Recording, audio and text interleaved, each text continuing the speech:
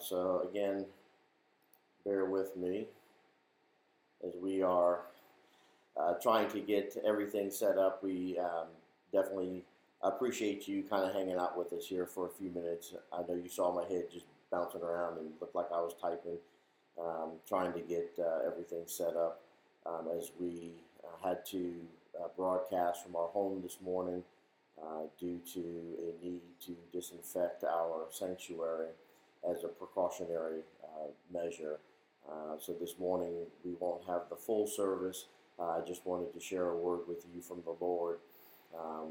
Prayerfully, by the grace of God, we'll be back in the sanctuary this coming Sunday and do the best we can to live stream. We're still also trying to work through our camera situation at the church so that we can live stream. But I just wanted to take a moment this morning to just share something with you that God has placed on my heart.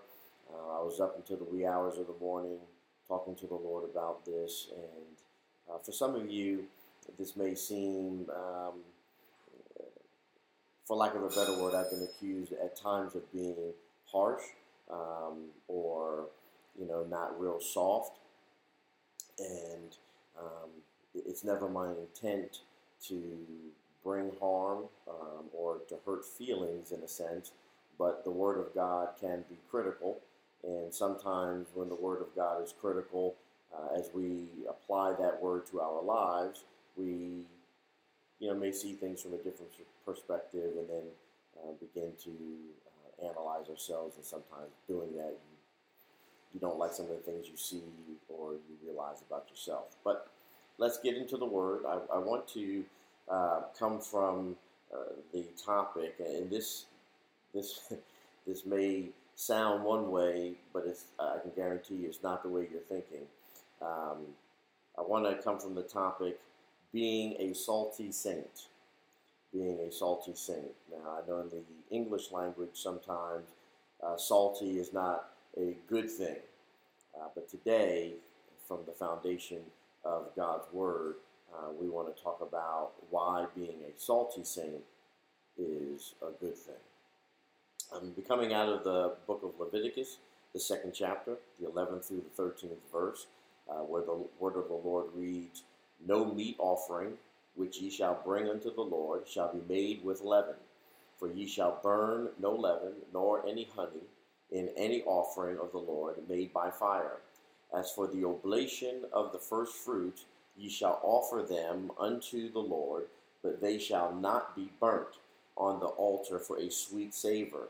In every oblation of thy meat offering shalt thou season with salt, neither shalt thou suffer the salt of the covenant of thy God to be lacking from thy meat offering. With all thine offerings thou shalt offer salt." I want to let you in as we get into the Word of God quickly today on a wonderful secret about how we can understand or bring the Bible, the Word of God, into context. Now, hear what I'm saying. There is a key to understanding the Word of God. And that key to understanding the Word of God is the Lord Jesus Christ. All of the Bible is about Jesus. Not just the New Testament, not just the Old Testament, but all of it is about the Lord Jesus Christ. Jesus is in the Bible from Genesis to Revelation. Jesus didn't just show up in Matthew when we started talking about his earthly birth. Jesus has been in the Bible since the first words of the Bible, and he is in the Bible all the way through until the last words of the Bible in the book of Revelation. He's there in prophecy, he's there in type, and he's there in illustration. Somehow, somewhere in the shadows, you're going to find Jesus as you're reading the Word of God. In fact, as we're looking for heroes in this day, Jesus is the hero of the Bible. It's all about him. It's his book. It's a hymn book. It's not a book that we would like it to be in the sense that it details everything about God or everything about life or everything about creation or all these different things. It is a book that is designed to reveal Jesus. It's about him. And if you read the Bible and you don't see Jesus in it from the beginning to the end, you probably need to reread it again. Now, that is true also about the Levitical offerings, especially that we're going to get into today. We're going to talk about what was referred to as the meal offering or the meat offering. But it does not mean flesh. It just simply means food or a food offering. And notice in the text, in the 11th verse, it says, "No meat offering which ye shall bring unto the Lord shall be made with leaven. It shall not be made with leaven." Now, as you're taking notes or as you have your Bible open, I want you to underscore that phrase, "It shall not be made with leaven," because this is really important to us as believers. "For ye shall burn no leaven, nor any honey in any offering of the Lord made by fire." So no leaven and no honey. You need to underscore that. Notice also in verse 13, "And every oblation of thy meat offering shalt thou season with salt. Neither shalt thou suffer the salt of the covenant of thy God to be lacking from thy meat offering. With all thine offerings thou shalt offer salt." So it's important. "In no offering shall there be leaven, in no offering shall there be honey, but in every offering there must be salt." I want you to think about yourself. I need to be a salty saint. Because this is what God is trying to teach us, trying to open our minds to understand. You need to be salty. My wife fusses at me all the time because sometimes I put a little bit too much salt on my food after it's cooked. Now I've got an argument for her. I'm just trying to be a salty saint. Amen. Praise the Lord. Y'all pray for me. Now this is a picture of the Lord Jesus Christ. So what God is telling us through his word is that when he talks about there not being any leaven or there shall be no leaven, what he's saying that is Jesus is to be presented in his purity. That is, that Jesus is to be connected with the righteousness of who he is. So in the Bible, leaven is always connected to sin. Leaven is yeast, and it speaks of fermentation and corruption. It speaks of that thing which puffs up and inflates, just like sin. And it's used in the Bible as an emblem or a symbol. It's symbiotic of sin. And so what he's saying is that Jesus Christ, when he is presented to the world, has to be presented with no leaven, or he has to be presented in his purity. That is his absence of sin. Well, what about the honey? Well, it's kind of important to talk about the honey as connected to the sin or the leaven as well. Honey speaks of excessive and external sweetness. It speaks of natural sweetness, external sweetness, and excessive sweetness. And what he's saying here is that when we present the Lord Jesus Christ, not only are we to present him in purity, but we need to present him without the excess sweetness or all the things that we add to make Jesus better in our attempt. That's what we're trying to do, make him better or more palatable or pliable to a varying audience. What the Bible is teaching us is that we need to present him in his purity, and the sweetness is connected to presenting him in integrity. So he doesn't need to be artificially sweetened. He doesn't need excessive or external things added to him to make him better. We need to present him just as he is. And then he says that we're to present the Lord Jesus with much salt. Not a little salt, not some salt, but with much salt. Now, salt in the Bible speaks of or is connected to life, the life of the Lord Jesus Christ. The Bible says, "Have salt within yourselves." That's in Mark 9:50. Jesus says in Matthew, the 5th chapter, "You are the salt of the earth." That's in the 13th verse. And salt speaks of the saving, purifying, sanctifying life of our Savior. It speaks of vitality. And so what we find here is that we're to present the Lord Jesus, number one, in purity. That's without leaven. Number two, with integrity. That's without all the added sweeteners. And number three, with vitality. That's full of salt. So keep this in mind as I begin to endeavor to speak to you today from God's Word. And we all learn better how we are to present God, both verbally and in our living. Number one, we're going to focus a little bit more on presenting the Lord without leaven or impurity. So first of all, that's our goal. That's our mission, is to present Christ without sin. We are to present him in his purity. Now, as I've already told you, leaven is the thing that corrupts. It's the thing that puffs up. But leaven works very quietly, very stealthily, and almost undetected at first. It works best, actually, in lukewarm conditions. You wonder why God says, I'd rather you hot or cold. I don't like lukewarm. I remember a scene from a movie, the prayer closet, or the war closet, or war room, whatever they are, talking about prayer. And one of the stars in the movie presents a cup of coffee to another one of the stars, and she, takes a sip of it and wants to spit it out, and said, "You don't like it too much because it's lukewarm. It's neither hot nor cold." And you'll find that it's in the lukewarm that sin works best, or in this case, leaven. It permeates the church of God. Jesus warned us about three kinds of leaven. In the Bible, Jesus says, "Beware of the leaven of the Pharisees and of the Sadducees." Matthew 16, 11, and 12 is where you'll find that reference. And then he says in Mark, "Beware of the leaven of Herod." And you'll find that in Mark 8 and 15. Now, three kinds of leaven that Jesus said to look out for: the leaven of Pharisees, the leaven of the Sadducees, and the leaven of Herod. We need to kind of open those up and kind of walk them out a little bit, as Elder Marshall would say all the time. Let's walk this out. So let's think first of all about the leaven of the Pharisees. What was the leaven of the Pharisees? Who were the Pharisees? Well, the Pharisees were a religious sect in the time of Jesus, and they were very pious, very religious. And the leaven of the Pharisees is this ugly word that we call legalism. One of the things that, if anyone knows anything about me, that I'm focused on teaching is less religion and more relationship. Less dotting of the I's and crossing of the T's, so to speak, and more relational standing, understanding our relationship. And the process of restoration is about restoring relationship between God, our Creator, our Holy Father, and us. And he does this through his Son.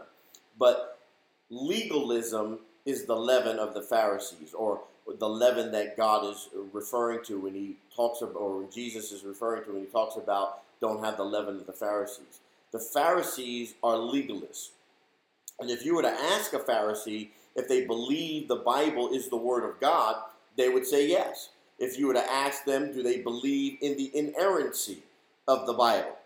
If they understood the word inerrancy in their time, they would also say that they believe that the Bible is inerrant, meaning that they wholly, fully support what the Bible says. But you'll find that Jesus had a problem with the Pharisees.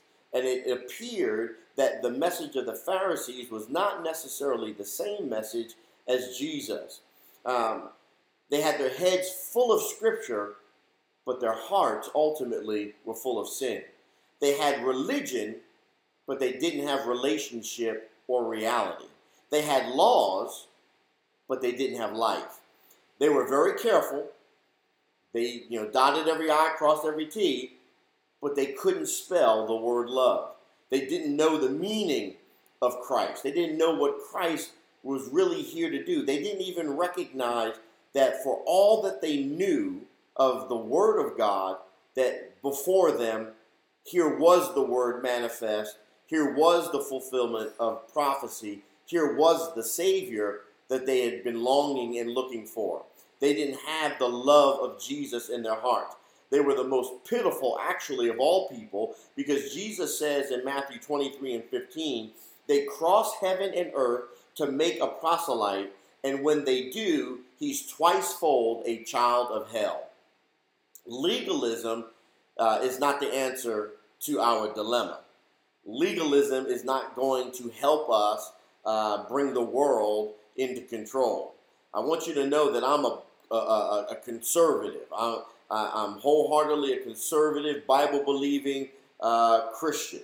I believe all of the Bible. I don't make an apology for believing the Bible. I don't make an apology for believing that the Bible is absolutely 100% correct. I don't believe that, I'm not going to make an apology for believing in the inerrancy of the Holy Scripture. I believe that the Bible is inerrant, it is infallible, and it is impeccable. I believe that it is 100% absolutely true, and if Fifth Third Bank can give you 167%, then I believe that the Bible is 167% true. I believe that God gave it from cover to cover. None of it was given by man. It was all given by God.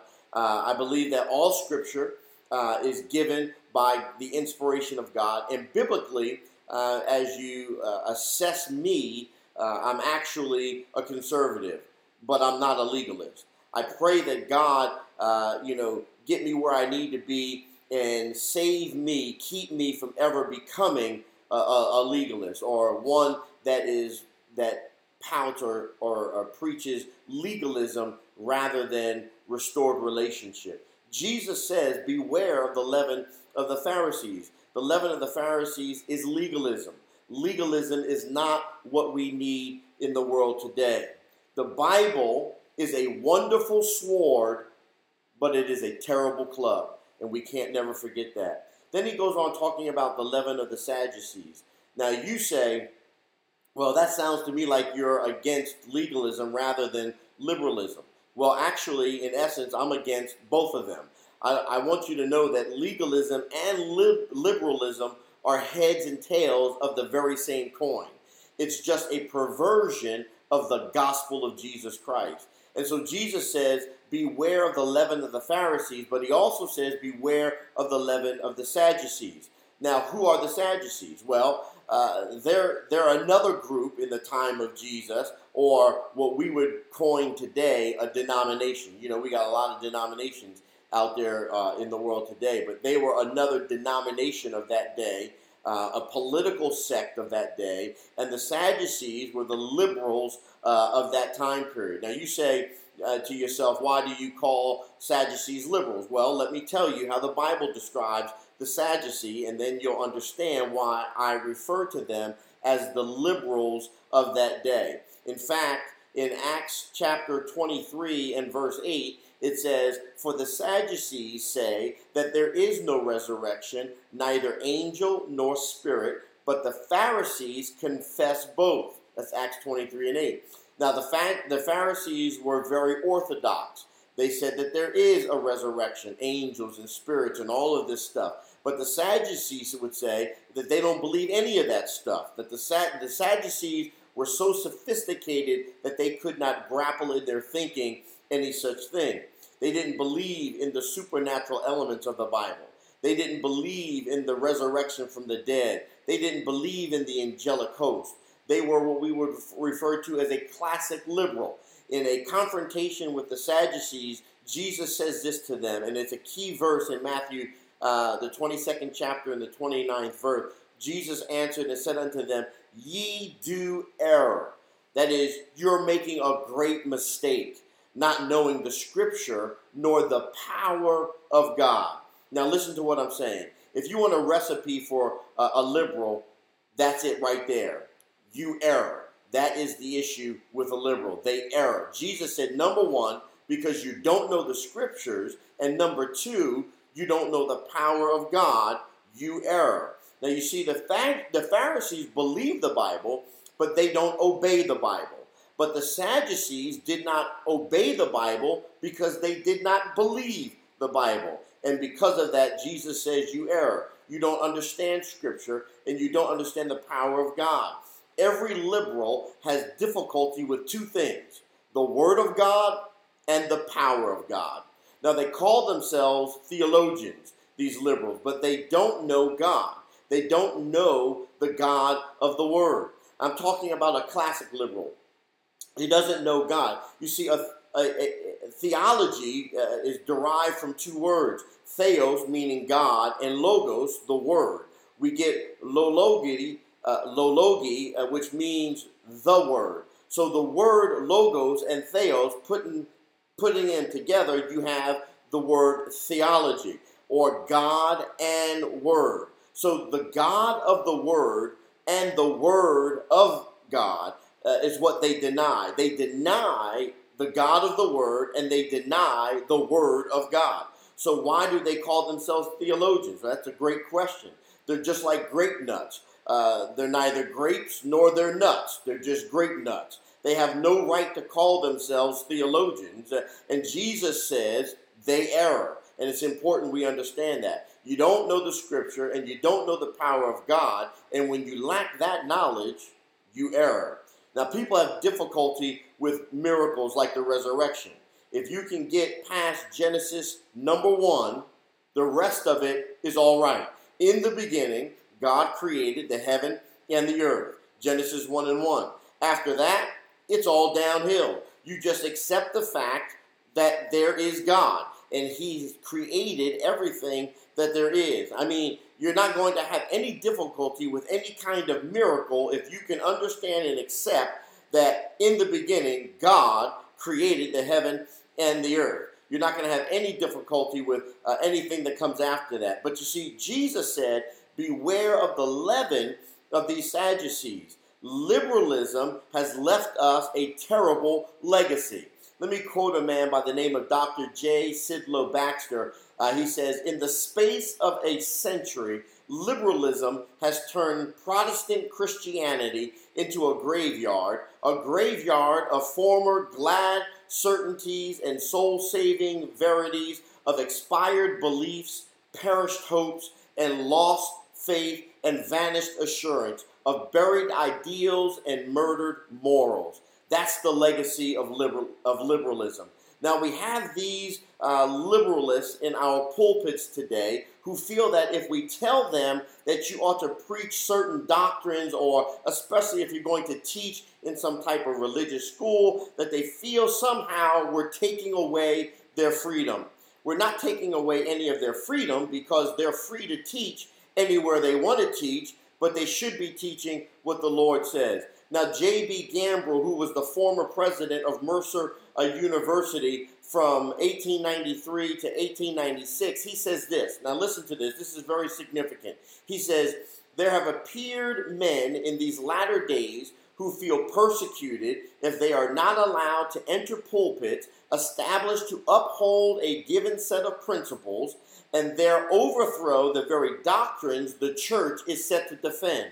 Men who do not preach and accept doctrines of God have no right to be standing in God's pulpit. And it's no abridgment of their rights, nor any persecution to keep them from preaching from God's pulpit. We are under no sort of obligation to furnish heretics with means to subvert the truth. And reading this, I really like this. Now, this gentleman was of the Baptist denomination, and he was pointing that really more towards the Baptist theology, but it's so paramount for all of Christianity today. I've often said Jesus didn't come to establish denominations. He came to restore relationship of the body of Christ. There are many members in the body of Christ, but there is only one body of Christ. There's not multiple denominations or multiple bodies. There's only one body.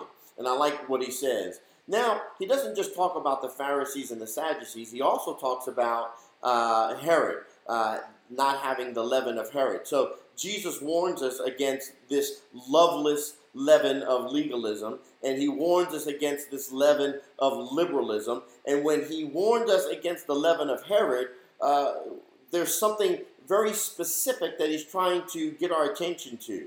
Herod was a worldly, pleasure-mad king. And the leaven of Herod is not legalism, it's not liberalism, but it's plain old worldliness or licentiousness. And this is another problem among the denominations in the Christian faith. We hear a lot today about the separation of church and state. And I believe we need to hear a little more about the separation of the church and the world. We need to understand that the Bible says, come out from among them and be ye separate. 2 Corinthians, the 6th chapter and the 17th verse. Too often, The church looks just like the world. And when the world comes to the church, all they find is not a resemblance or an image of God or Christ. They find a reflection of themselves. And if I'm just going to look at myself, I might as well go somewhere else. The ways of the world are invading the very sanctuary of God. We look around Christendom and we see that there's laxness in our morals and a breakup because of it of our family structure and homes. Worldliness of people is a very tragic condition. It's the leaven of Herod, and it has secularized many in the body of Christ. Now, Jesus, when he was speaking to the Herodians, he says this: render unto Caesar that which is Caesar's, and unto God that which is God. That's Matthew, the 22nd chapter, the 21st verse, Mark, the 12th chapter, the 17th verse, Luke, the 20th chapter, and the 25th verse. Now, the Herodians somehow had tried to commingle the things that belong to Caesar and the things which belong to God. The church of Jesus Christ must not ever be identified. Now watch this, we're in a political season, but the church of our Lord and Savior should not be identified with a political party, with a political ideology, with a political position. The church needs to be free to tell the Republican, needs to be free to tell the Democrat, and needs to be free to tell the independent, you all need to repent and get right with God. Now, all of us, the church, we can never ever depend or use the power of government for spiritual goals. Now, listen to me. The government may protect us, but it cannot ever improve us. It can't improve us morally, and it cannot improve us spiritually. And the government must be left free to do what alone the government can do. And so the church needs to be left free to do what the church alone can and must do. And God forbid that we get identified with the leaven of Herod or with worldliness. Always remember the difference between the church and the state. The church is here to minister God's grace. The state is here to minister God's justice. The church is here to expose evil. The state is here to restrain evil. The church is to carry out the Great Commission. The state, when it is working properly, allows us to live in peace and freedom, that we might carry out that very commission that God has given us.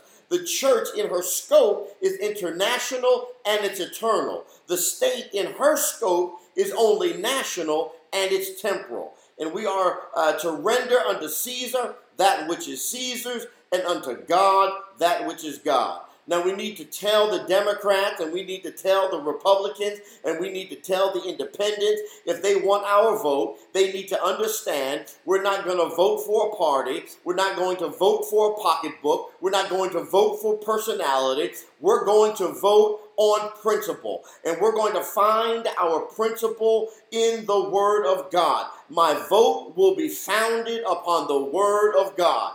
And we're here to tell the Herods of this world that Herod is not king, that Jesus Christ is the only king, and he's sitting on the only throne. And we believe in the right of every freeborn American to render unto Caesar that which is Caesar's. And our Caesar is a government of the people, by the people, and for the people, in case our government has forgotten. Therefore, I will participate in things that are governmental, such as voting, but while I participate, I will bring Jesus into the mix, because I belong to Jesus more than I belong to the government.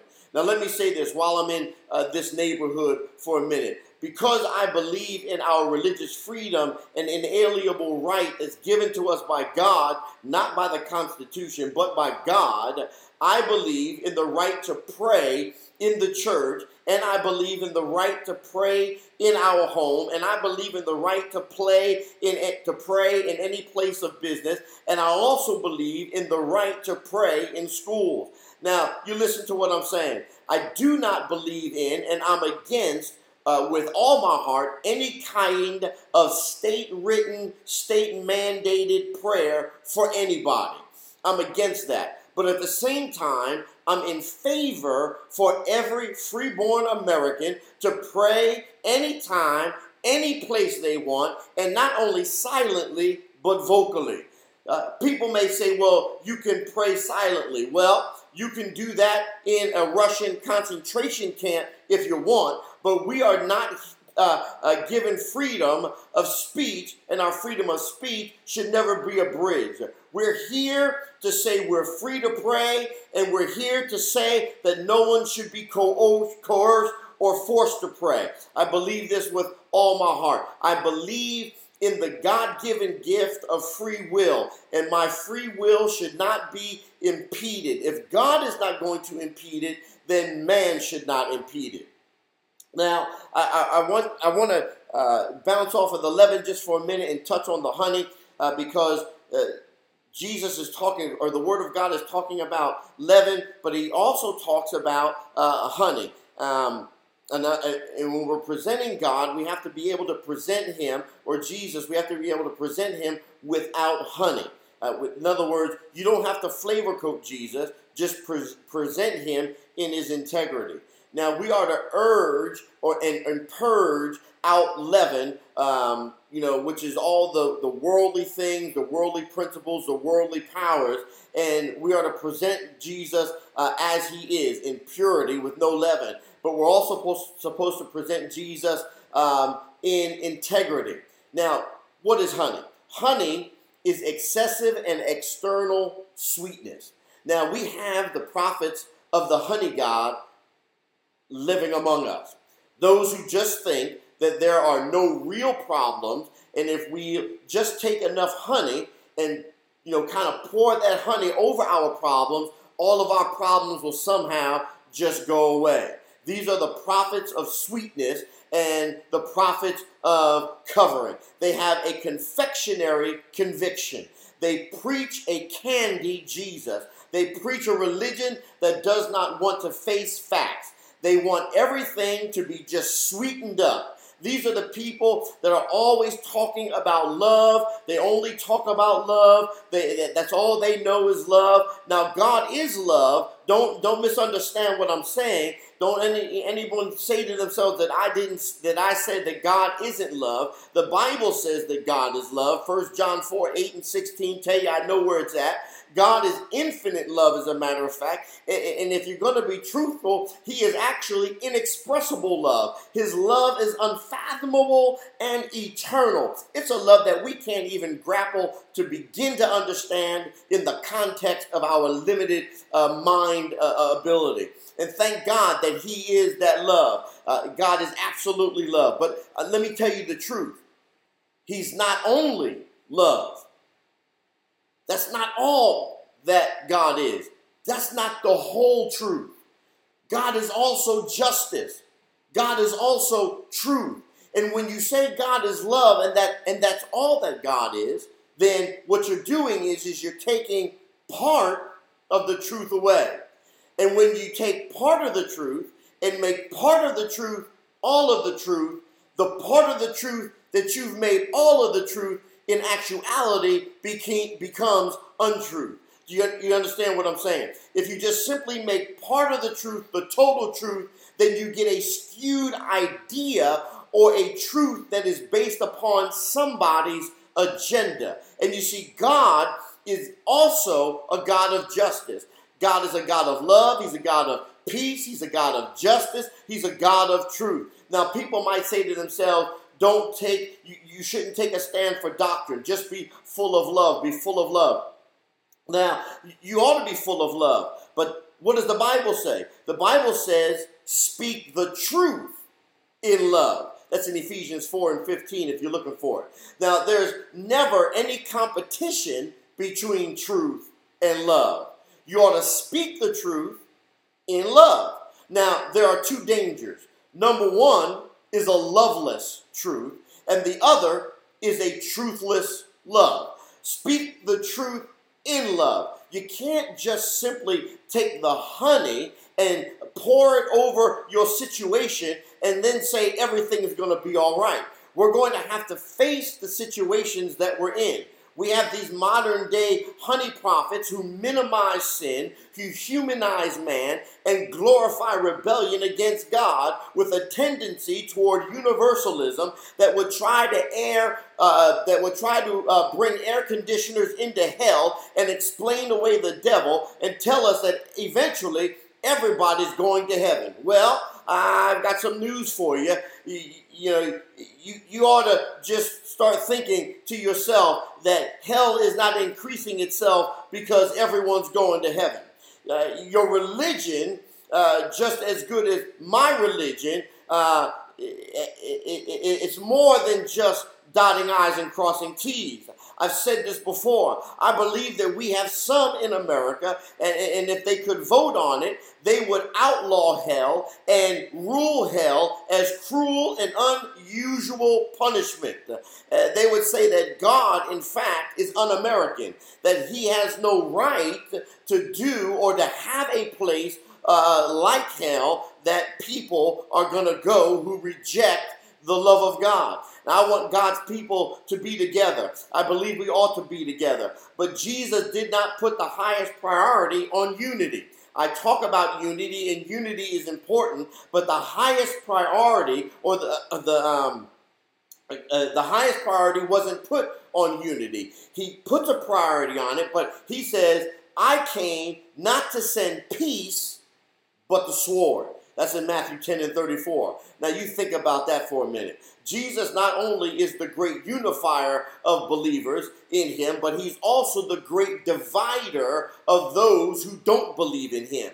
He's the one who separates the sheep from the goats. Read your Bible, Matthew 25, 32 through 33. I told you some of you might not like me today. He said, I came to send a sword. I want God's people to be united. But now listen, and you need to listen well. If you don't hear anything else that I'm saying today, I want you to hear this.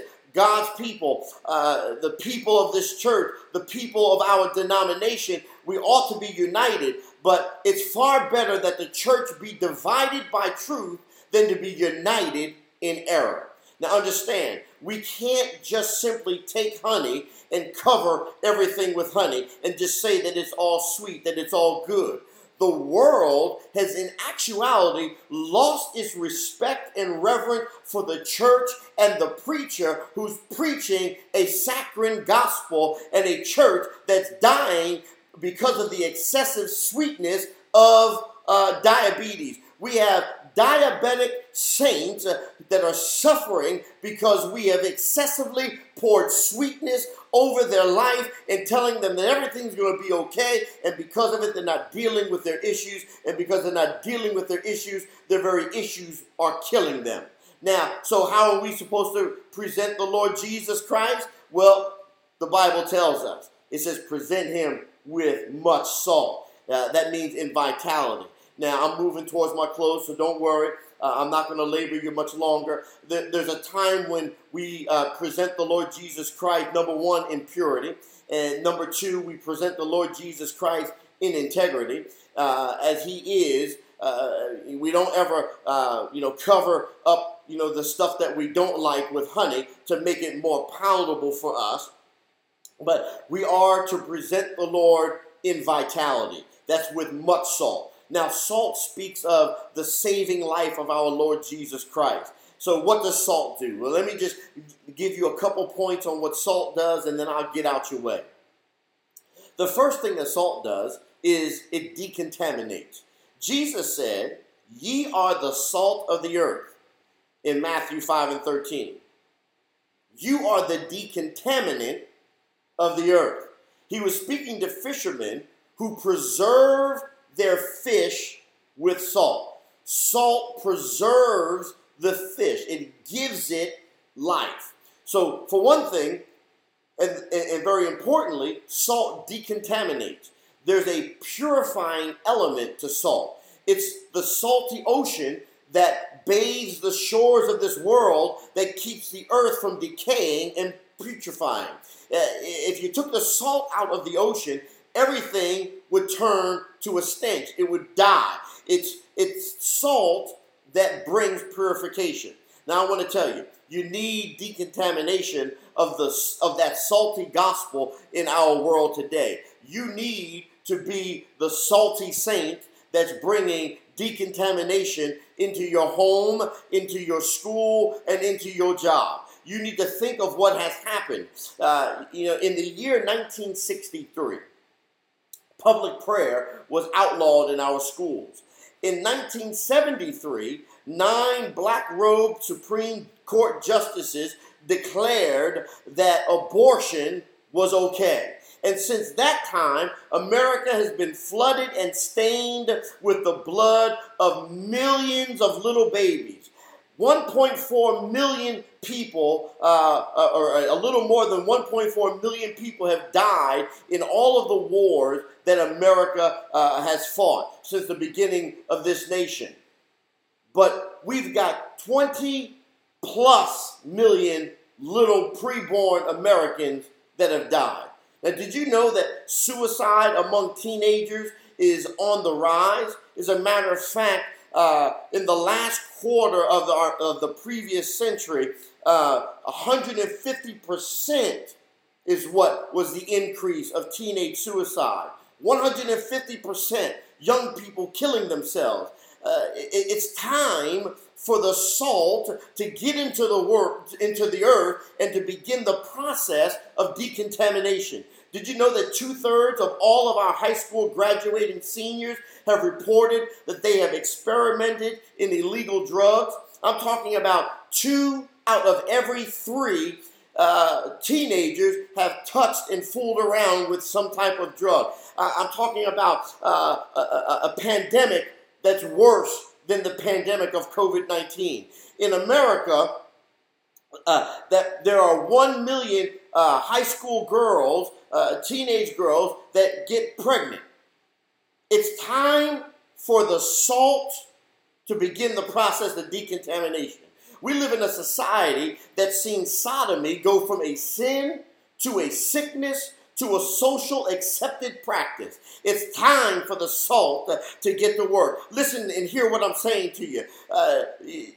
You really need to understand what's wrong in America. You say that the problem of America is the media. Well, it ain't the media. You say that the problem with America is Hollywood. No, it ain't Hollywood either. You might think that the problem with America is the liquor store and the drug dealer. Well, I'm here to tell you, it ain't got nothing to do with the liquor store, and it ain't got nothing to do with the drug dealer. Some of you think that it's the pornographer, but I'm here to tell you, it ain't got nothing to do with the pornographer. You say, well, then it's the liberals. No, it's not the liberals. You know what the problem is in America?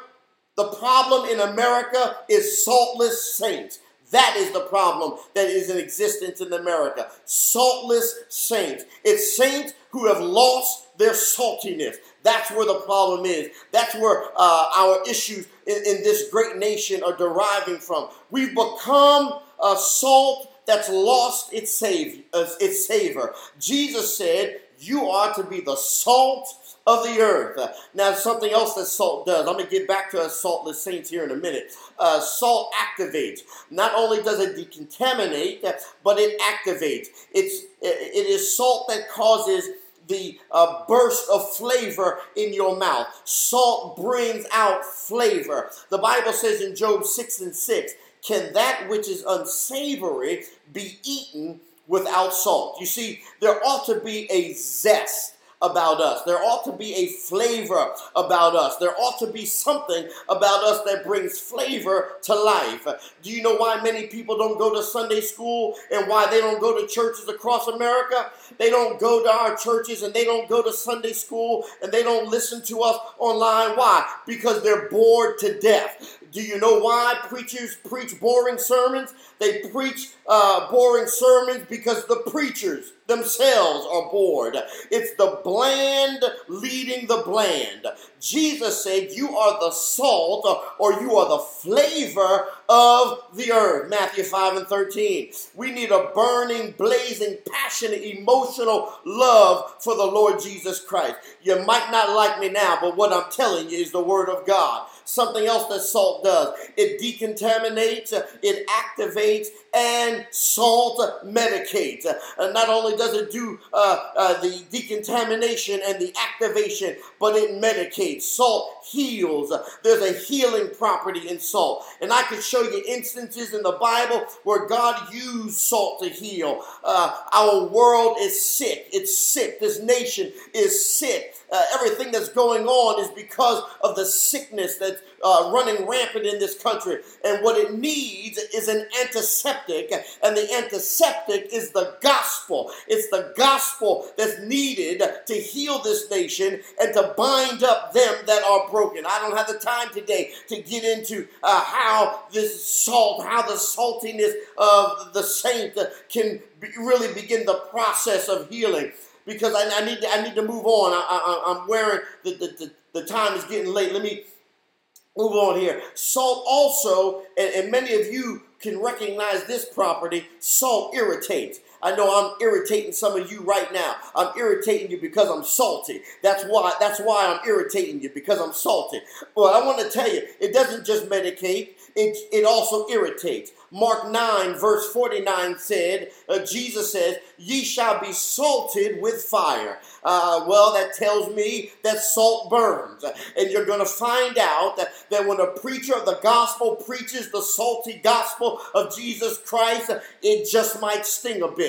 It just might burn a bit. When the gospel is rubbed into the open, bleeding wounds of society, it's going to hurt just a little bit. Now, there are people who do not like this kind of preaching. They don't like the kind of preaching that I do, and I know this full well, but I can't make myself sick in order to make them better. I'm going to keep on preaching.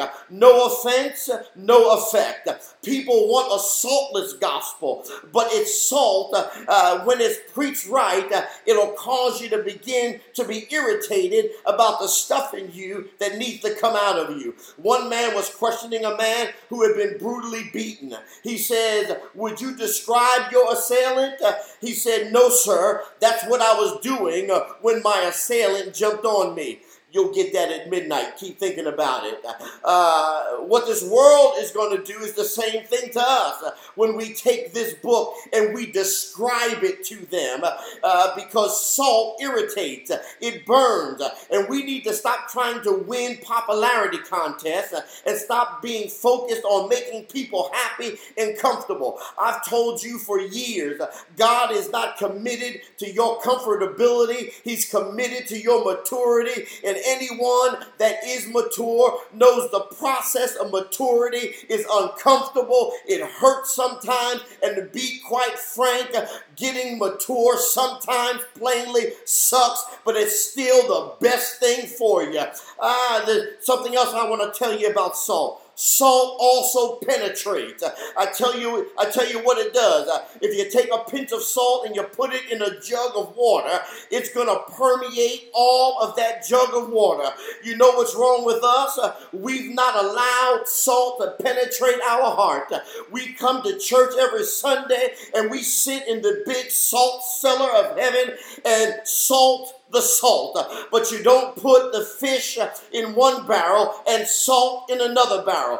Jesus said, ye are the salt of the earth, not the salt of the church, but the salt of the earth. It's time for the salt of the church to get into the earth so it can do what salt was intended to do.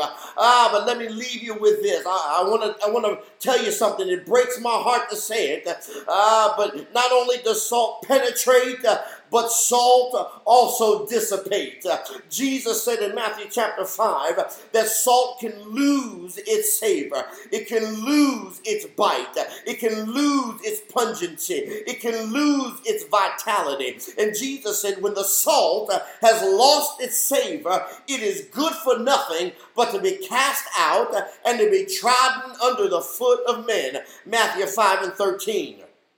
Now, the salt in Bible times was extremely valuable. Pure salt, I'm talking about pure salt. As a matter of fact, it was in some societies even more valuable than gold itself. Men were paid with salt.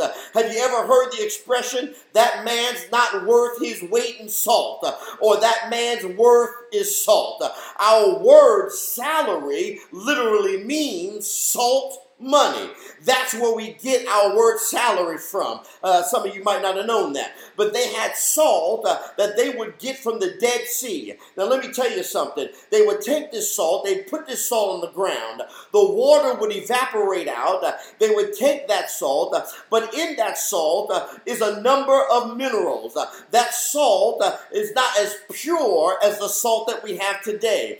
And left on the ground or left in the right conditions, after a while, when the rain would fall on it and the earth would beat on it, that salt would blanch out and bleed away, and left behind would be noxious minerals, and the salt would lose its saltiness, it would lose its savor. So what could you do with it? Well, you put it in a well. If you put it in a well, it would poison the water. If you put it in the field, it would kill the crops. If you put it on food, it would poison the eater. What then could you do with it? Just one thing. You would put it on the highway so that it could be packed down and absorbed.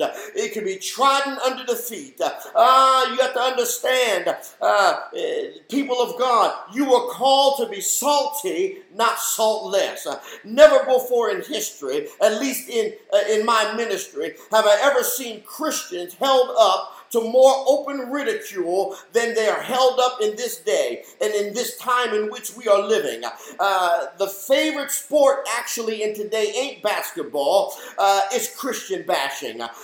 It's done everywhere. It's done in the media, it's done on television, in newspapers, on the internet, it's done everywhere. And do you know why?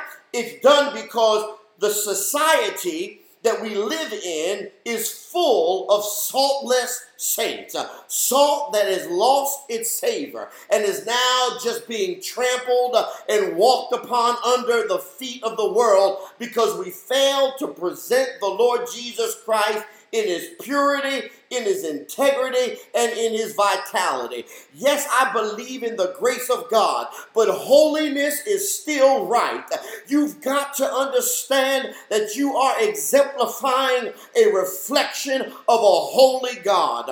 I want to call you as brothers and sisters in the church and say, God is helping us to become salty. We got to be salty saints so that we can do what God intended for us to do. And that was to present Christ into a saltless world, because the world has no flavor. It needs real flavor. And the flavor is not of the month, but the flavor of eternity is Jesus. And we need to present Jesus the way he is. Stop making wrong right and right wrong. Stop accepting every form. The Bible talks about in the last day there would be preachers who would give you every kind of doctrine and every kind of theology, and that the church itself would actually be tossed to and fro by every wind of doctrine. People of God, we've got to get ourselves back on track, because the world